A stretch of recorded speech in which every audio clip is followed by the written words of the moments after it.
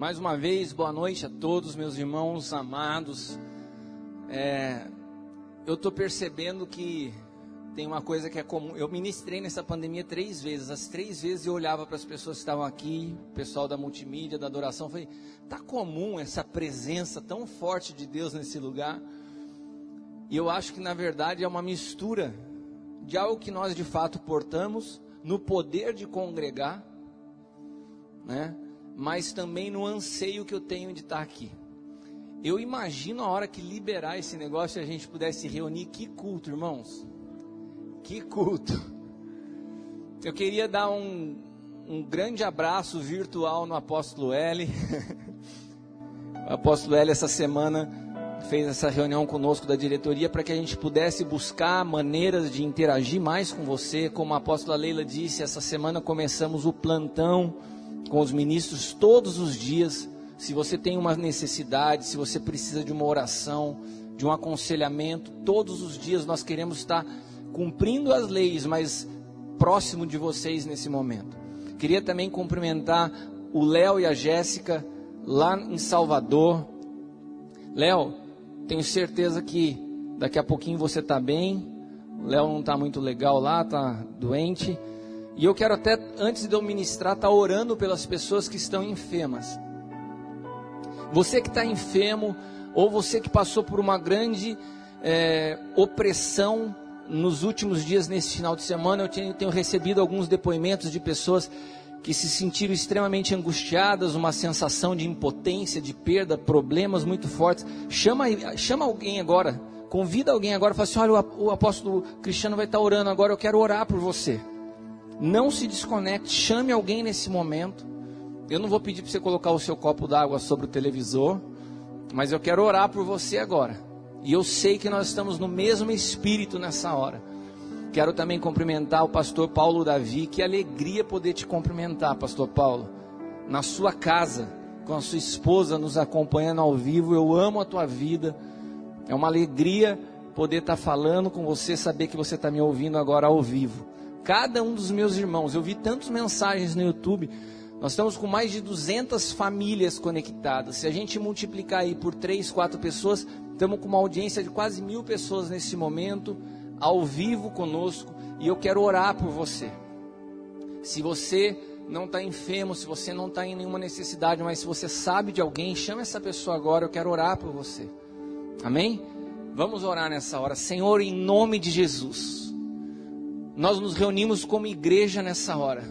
Igreja que é o teu corpo sobre a face da terra, a expressão visível do Deus invisível. Nós somos o corpo cujo Senhor é o cabeça, e toda obra consumada na cruz está disponível para que nós possamos manifestar sobre a face da terra. E uma das conquistas que o Senhor produziu no madeiro foi a libertação de toda enfermidade.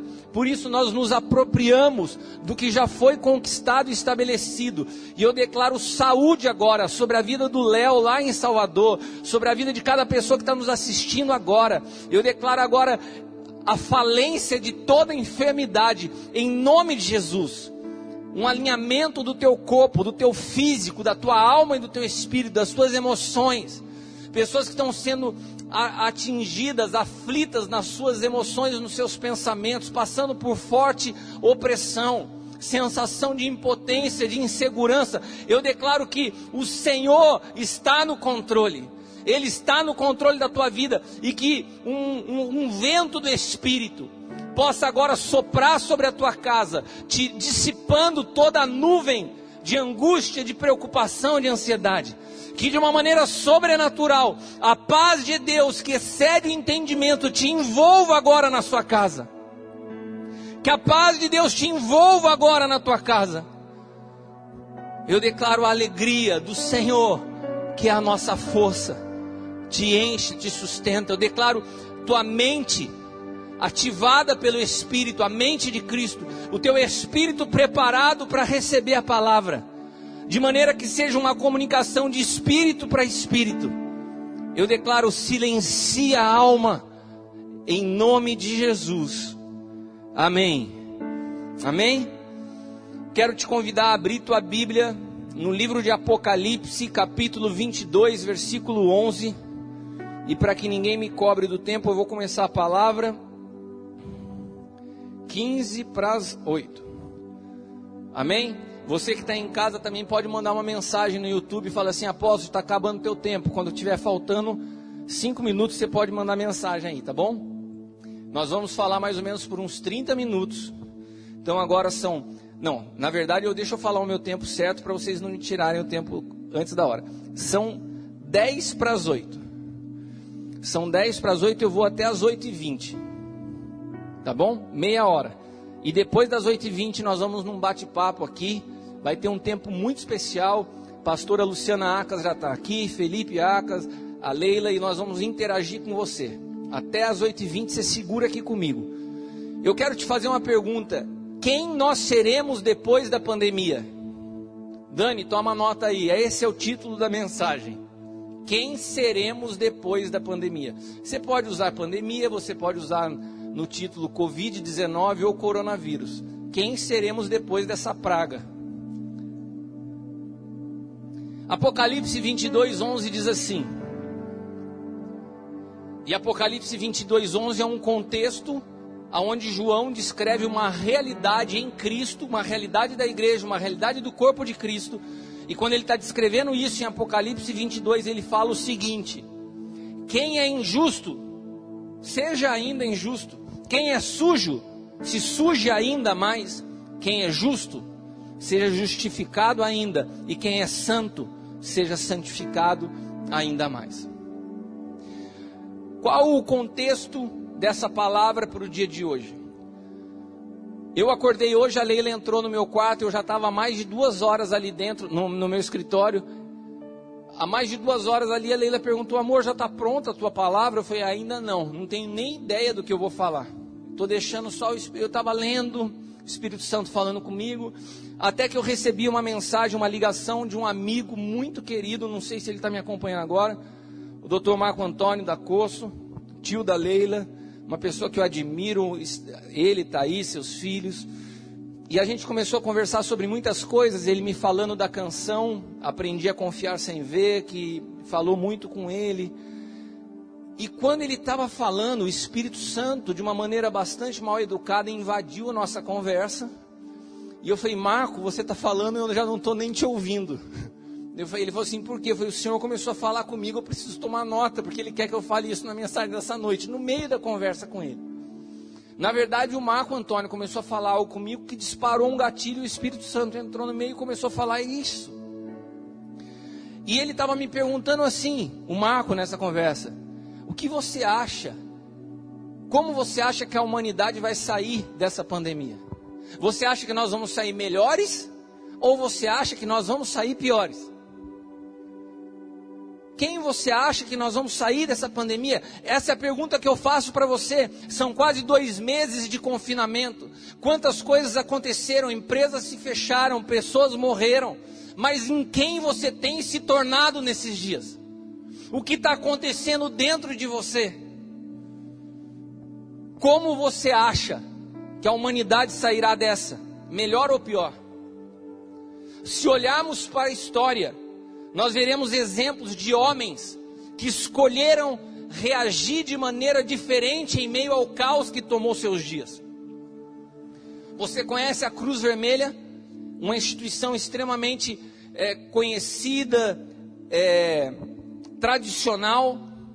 A Cruz Vermelha, ela nasceu em 1863. Essa instituição de ajuda humanitária nasceu em meio a dias de guerra. Pessoas perdendo tudo, pessoas passando fome, pessoas desesperadas com o amanhã. Eu não sei porque que eu olho para cá, não tem ninguém na igreja. Pessoas desesperadas com o amanhã. Eu tenho que buscar alguém para eu olhar. Mas um homem, um suíço chamado Henry Dunant. Esse homem, quando ele se depara com uma batalha chamada Batalha de Solferino, entre tropas austríacas e francesas, depois de ver 40.000 pessoas mortas, 40.000 pessoas morrendo, ele impressionado, resolve sair de um estado de passividade, só observando o caos, e fala: eu vou fazer algo. Começou sozinho, colocou uma cruz vermelha e falou assim: eu vou ajudar. Se transformou numa das maiores instituições de ajuda humanitária da história da humanidade. Começou com um homem que, no meio do caos, resolveu reagir diferente. Ao invés de ficar olhando para ele, o que vai ser de mim em meio a essa guerra? Como eu posso ajudar? Vocês conhecem a história de Oscar Schindler, daquele filme conhecido, A Lista de Schindler? Esse cara, que foi um industrial alemão super bem sucedido, ele era parte do partido nazista. Ele era espião do partido nazista. Preste atenção. Ele fazia parte daquilo que começou a destruir. Eu acho que foi o nível mais baixo que a humanidade chegou. As atrocidades cometidas pelo nazismo, ele fazia parte do partido nazista. Espião de Hitler. Quando ele vê a proporção que as coisas estão tomando, ele fala assim: eu posso reagir diferente no meio disso. Eu não preciso ficar passivo vendo gente morrendo. E sabe o que ele fez? Ele começou a salvar os judeus, do qual ele era parte do partido que matava. E ele começa a buscar judeus para trabalharem na sua indústria. E daí, quando começam a perceber que esse cara está fazendo? Quem a gente quer matar, ele está salvando. E daí começaram a impor preço nos judeus, e ele começou a vender todos os seus bens para comprar homens e mulheres para trabalharem, entre aspas, na sua indústria, porque na verdade ele tinha uma fábrica de esmalte e uma fábrica de munição. E ele comprava judeus. Em meio ao horror do nazismo, esse cara resolveu reagir diferente. Não tinha nada a ver com ele, meu irmão. Ele não tinha nenhum problema pessoal, não estava nada tocando a família dele, mas ele resolveu se reagir de maneira diferente ao que estava acontecendo. Você sabia, eu quero te dar alguns exemplos. Você sabia que no mercado de investimentos, de fundo de investimentos, que eu já operei muito com isso, existem analistas especializados em buscar oportunidades nas crises. E nessas análises de oportunidade nas crises nascem os fundos chamados, isso é um nome do mercado econômico, fundos abutres. Sabe o que são fundos abutres? Especializados em ativos podres. Sabe o que são ativos podres? São empresas que estão lutando para sobreviver. Homens, donos dos seus negócios, que estão lutando para manter-se de pé. E existem fundos que estão observando só uma oportunidade de ganhar dinheiro em meio à dor de outros. Os dias que nós estamos vivendo só vão manifestar o que nós carregamos por dentro. Sabe quando você está para trocar o teu carro e você fala assim: eu vou esperar, porque essa crise vai apertar todo mundo, e eu pego alguém bem endividado e compro mais barato. Qual é o espírito que te motiva a fazer isso? Se aproveitar da dor de alguém?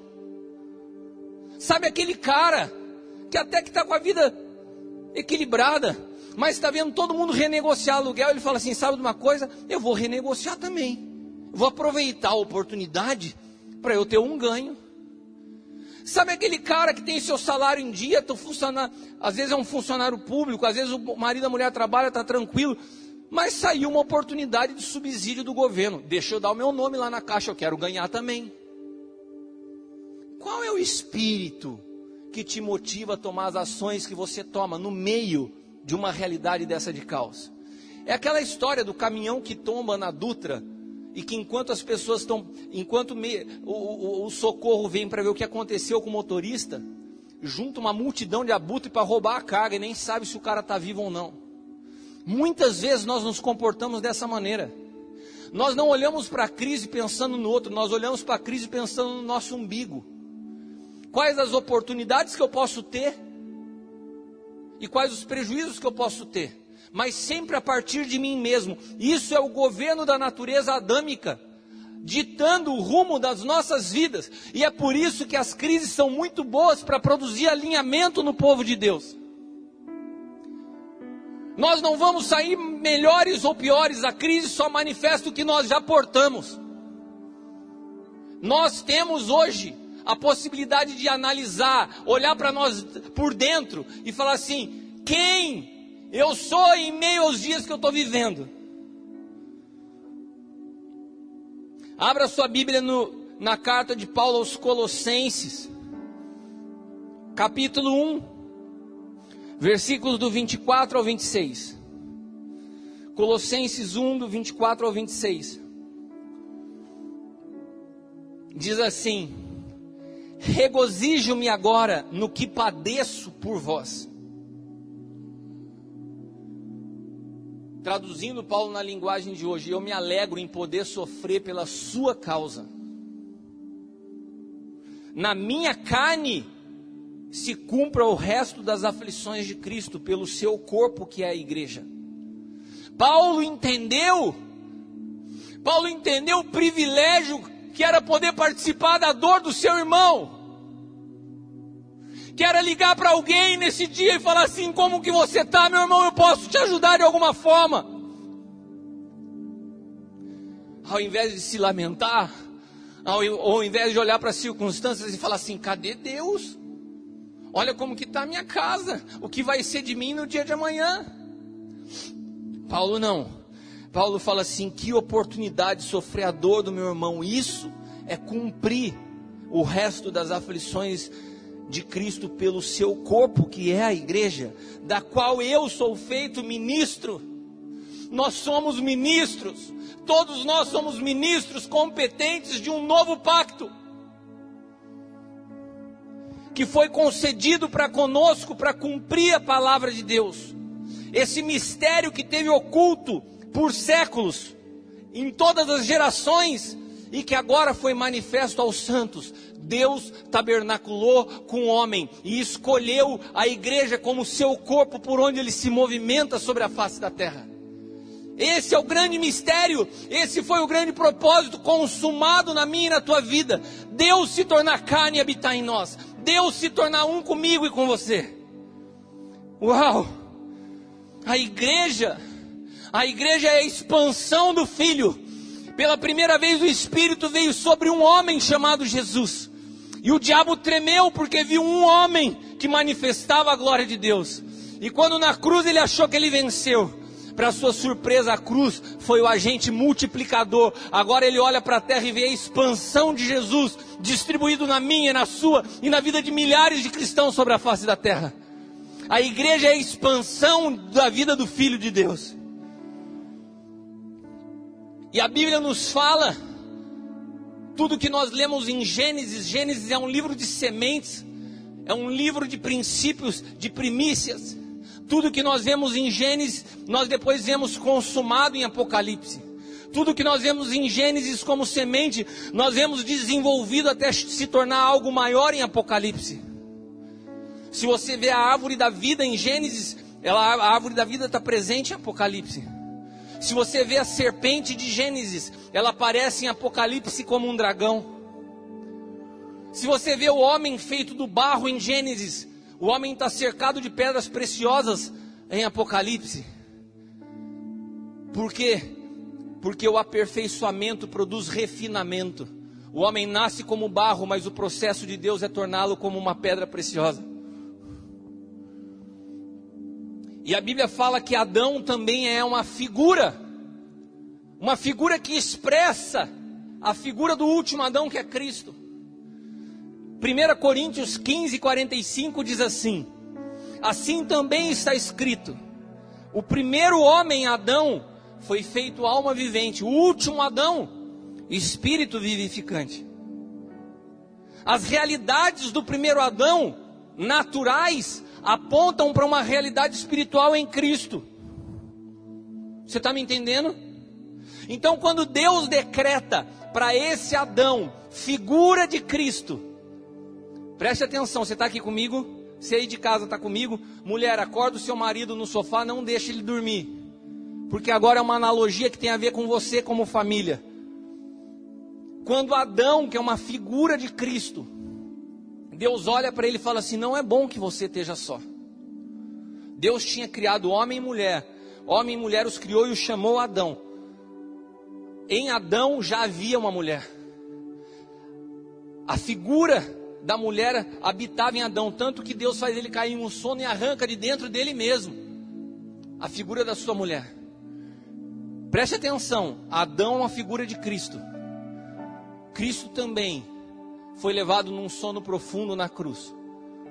E quando ele adormeceu, Deus arranca de dentro do próprio Cristo a igreja, que é a sua esposa. Agora, quando Deus fala para Adão: não é bom que o homem esteja só, Adão olha ao seu redor e diz a Bíblia que ele não achou nenhuma companheira que pudesse ser sua esposa, porque nenhuma das criações existentes possuía a sua mesma natureza. Você está entendendo? Adão olhou à sua volta e falou assim: não, calma aí, aqui tem uma macaca, não é a mesma natureza que eu não vim disso aí. Ali tem uma girafa, não tem ninguém compatível da mesma natureza.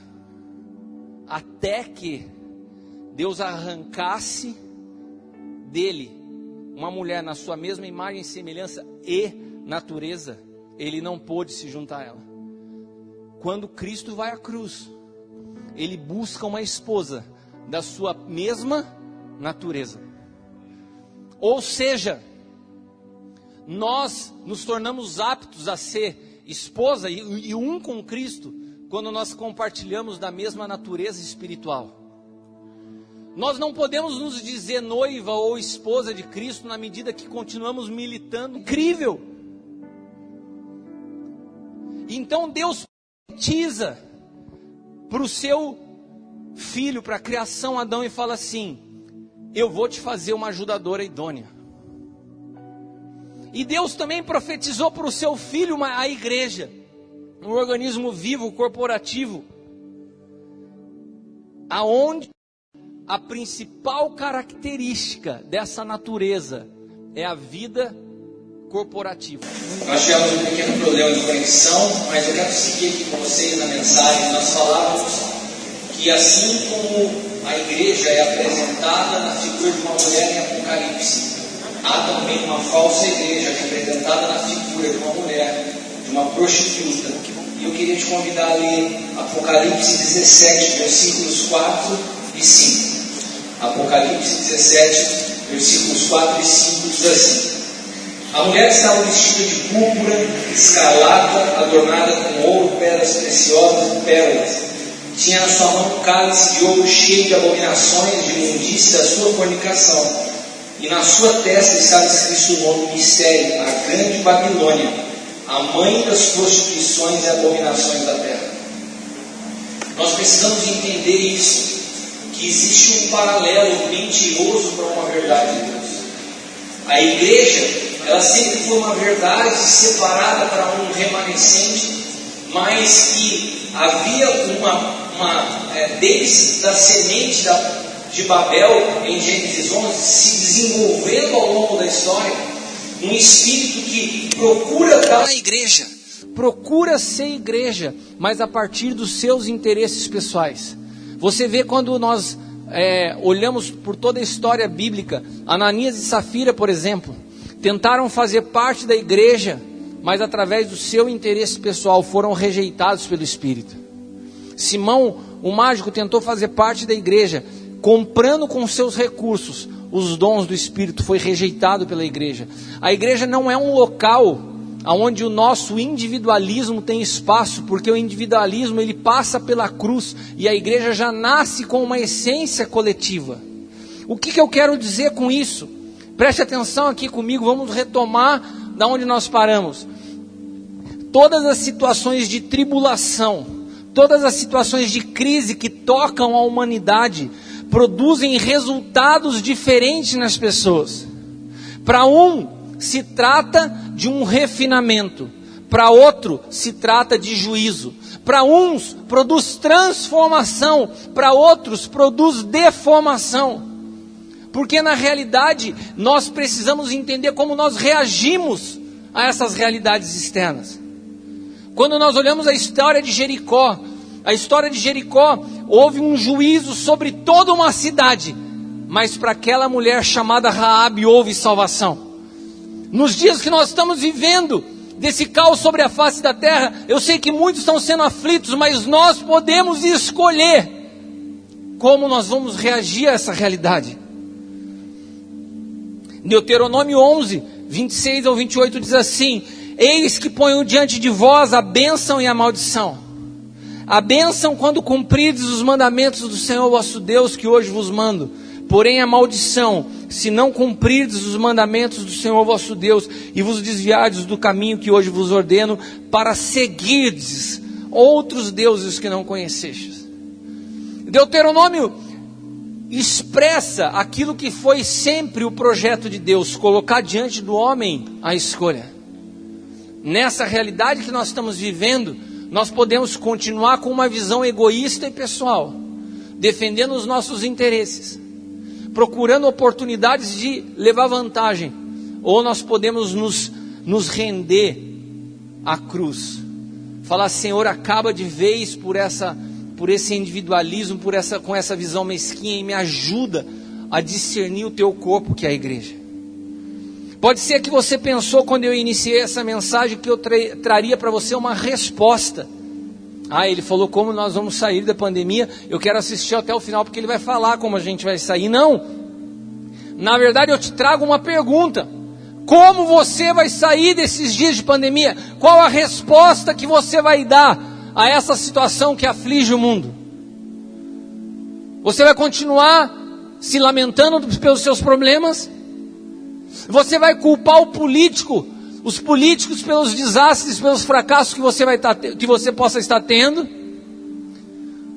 Pode até mesmo ficar de mal com Deus. Senhor, por que isso? Você pode também ter maximizado a sua impaciência no convívio familiar. Nós estamos vendo, tem estatísticas falando que o número de divórcios está aumentando. Há maridos que construíram uma trajetória de vida tão pessoal e egoísta que não conseguem mais conviver com as suas esposas. Isso são figuras e sombras da realidade do que é a igreja. Ou nós podemos olhar para esses dias e fazer uma reflexão no nosso interior, nos arrependemos dos nossos egoísmos e entender o que Deus quer produzir de volta nas nossas vidas. Hebreus capítulo 10, versículos 24 ao 25 diz: consideramo-nos uns aos outros para estimularmos ao amor e às boas obras, não deixando a nossa congregação como é costume de alguns, antes admoestando-nos uns aos outros, e tanto mais quanto vedes que vai se aproximando aquele dia. Nós somos um corpo, irmãos, somos um organismo vivo. Preste atenção no que eu vou te falar: não há ninguém capaz de manifestar sozinho a plenitude de Cristo. A plenitude de Cristo só se encontra no seu corpo coletivo e corporativo chamado igreja. Não há como você me falar, e eu quero que você entenda isso trazendo para a realidade do casamento, não há como você falar assim: eu conheço o apóstolo Cristiano, se você não conhece a Leila. Se você não conhece a minha esposa, você não pode dizer que me conhece integralmente, porque nós nos tornamos um, ela faz parte da minha vida. Conhecer a minha vida e não conhecer a da Leila é me conhecer em parte. Por isso que Jesus fala assim: agora em parte conhecemos, porque nos falta discernimento coletivo, nos falta conseguir compreender a vida de Cristo na vida dos nossos irmãos. Assim como o corpo de Cristo revela a Cristo, a família revela a seus membros. Dentro do corpo da família, a realidade do que é a igreja. Deixa eu te dizer uma coisa: nós estamos tendo de Deus um intensivão do que é a igreja nesses dias, vivendo em família. A família revela a realidade do que é a igreja, e a igreja é que revela a realidade de Cristo. A vida em família nos revela o que é a vida em igreja, o que é o corpo de Cristo. É na família que nós aprendemos paternidade. Por que tem muitas pessoas com dificuldade com paternidade? Porque tiveram dificuldade nos seus ambientes familiares com esse assunto. É na família que nós aprendemos sobre filiação. E aproveito aqui para dar um abraço para o meu filho que está me assistindo. Ele pediu. É na família que aprendemos a respeito de adoção. Não adoção dentro do conceito da palavra que temos hoje, mas adoção, segundo a Bíblia diz, como uiotesia, o processo de amadurecimento. O processo de um pai ver seu filho amadurecendo. Eu tenho vivido essa experiência, é uma experiência incrível. Você vai delegando responsabilidade gradativa. Você vai ensinando um homem a tomar decisões, hein, Roberto? Você não pode criar o Felipe como se educaria uma menina. A menina, ela necessita de proteção dos pais. O homem necessita ser lançado pelos pais. A menina é criada e ensinada porque um dia ela vai ser cuidada por um homem, honrada por um homem. Você até precisaria ter uma filha mulher, porque aprenderia muito de ti. Você é um homem de Deus. Hã? O pessoal está vibrando com essa... É uma palavra profética, hein?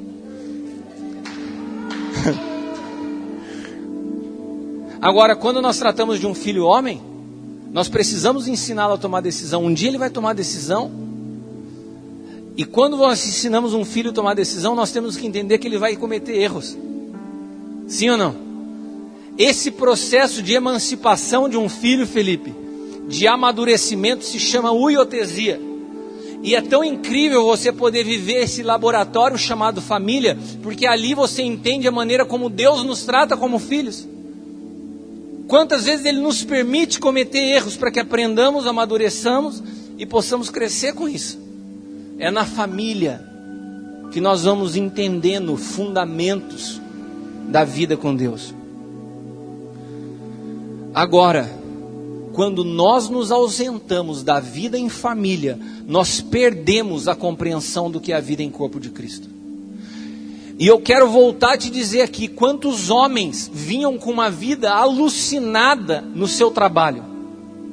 Quantos homens começaram a dar tanta ênfase aos seus negócios que desaprenderam a se relacionar com a sua esposa, com seus filhos? Quantas famílias já estavam divididas dentro das suas próprias casas por esse ativismo desenfreado que nós vivemos nesses dias? O marido pouco se encontra com a esposa, os pais pouco tempo têm com seus filhos.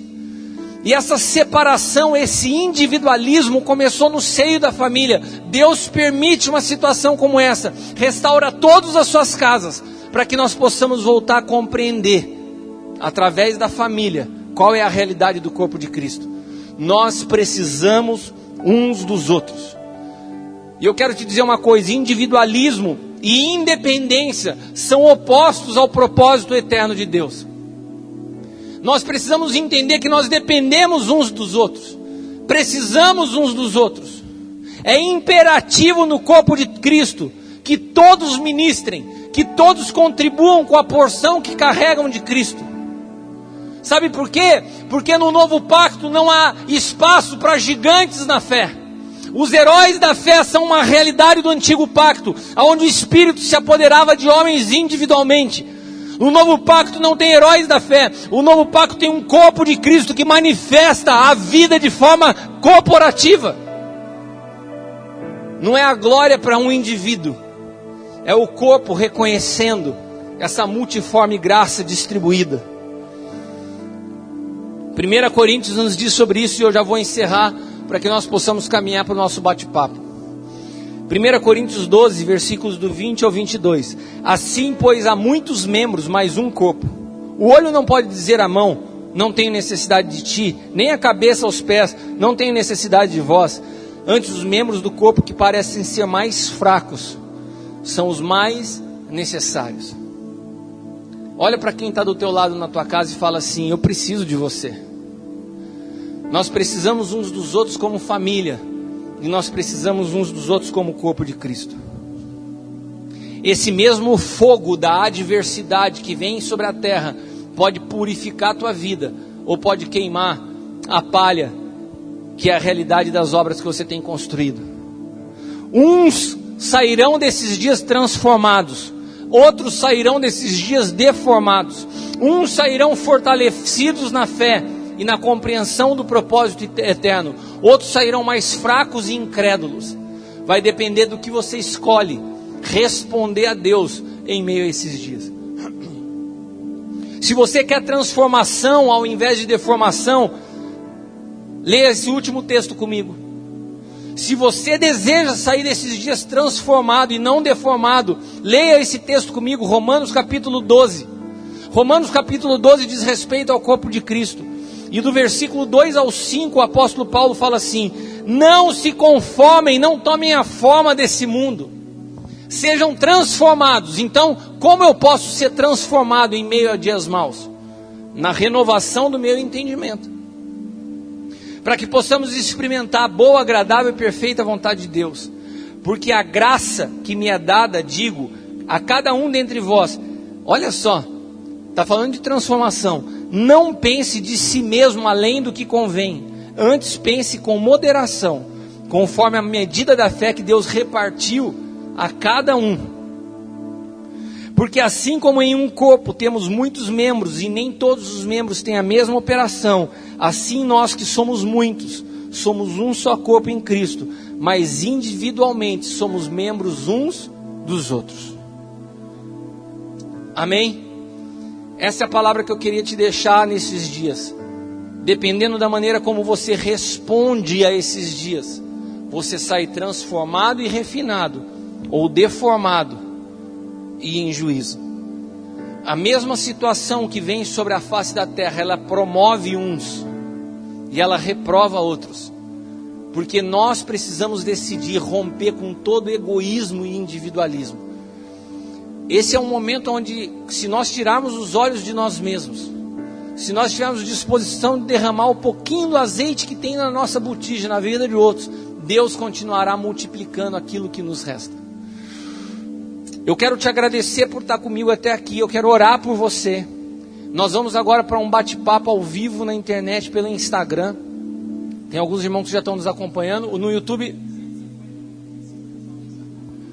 Estamos ao vivo no Facebook? Tá, então nós estamos ao vivo no Facebook. Vamos entrar pelo Instagram também agora. E para você que vai estar assistindo essa mensagem posteriormente pelo YouTube, eu quero orar por você. Feche seus olhos agora e que você possa permitir que um quebrantamento tome tua vida, que o arrependimento tome tua vida, que você possa compreender a vida além de você mesmo. Senhor, eu quero orar pelo meu irmão nessa hora. Eu sei que muitas vezes a necessidade, as dificuldades, elas nos cegam. Por isso eu quero te pedir, abra os olhos espirituais de cada um que me assiste agora ao vivo, ou daqueles que vão me assistir posteriormente, para que possam ver além das suas necessidades pessoais. Tua palavra diz, Pai, no Evangelho de Mateus capítulo 6, que quando buscamos em primeiro lugar o Teu reino e a Tua justiça, as nossas necessidades são supridas, o Senhor cuida de nós. Que cada um dos meus irmãos que me assiste agora possa entrar nesse lugar de dependência, confiança e segurança. O Senhor tem cuidado de nós. Mas que nessa noite haja uma ruptura com todo egoísmo e individualismo. A vida não se trata somente de nós. Nós abrimos mão da nossa vida para viver a Tua vida. E que a natureza e a essência da vida em corpo possa ser gerada em nós. E que ao abrirmos os nossos olhos, nós possamos perceber a vida de cada um daqueles que o Senhor colocou ao nosso lado. Nós te agradecemos por esses dias e profetizamos que a Tua igreja passará por eles de forma vencedora, vitoriosa, purificada e refinada, em nome de Jesus. Amém?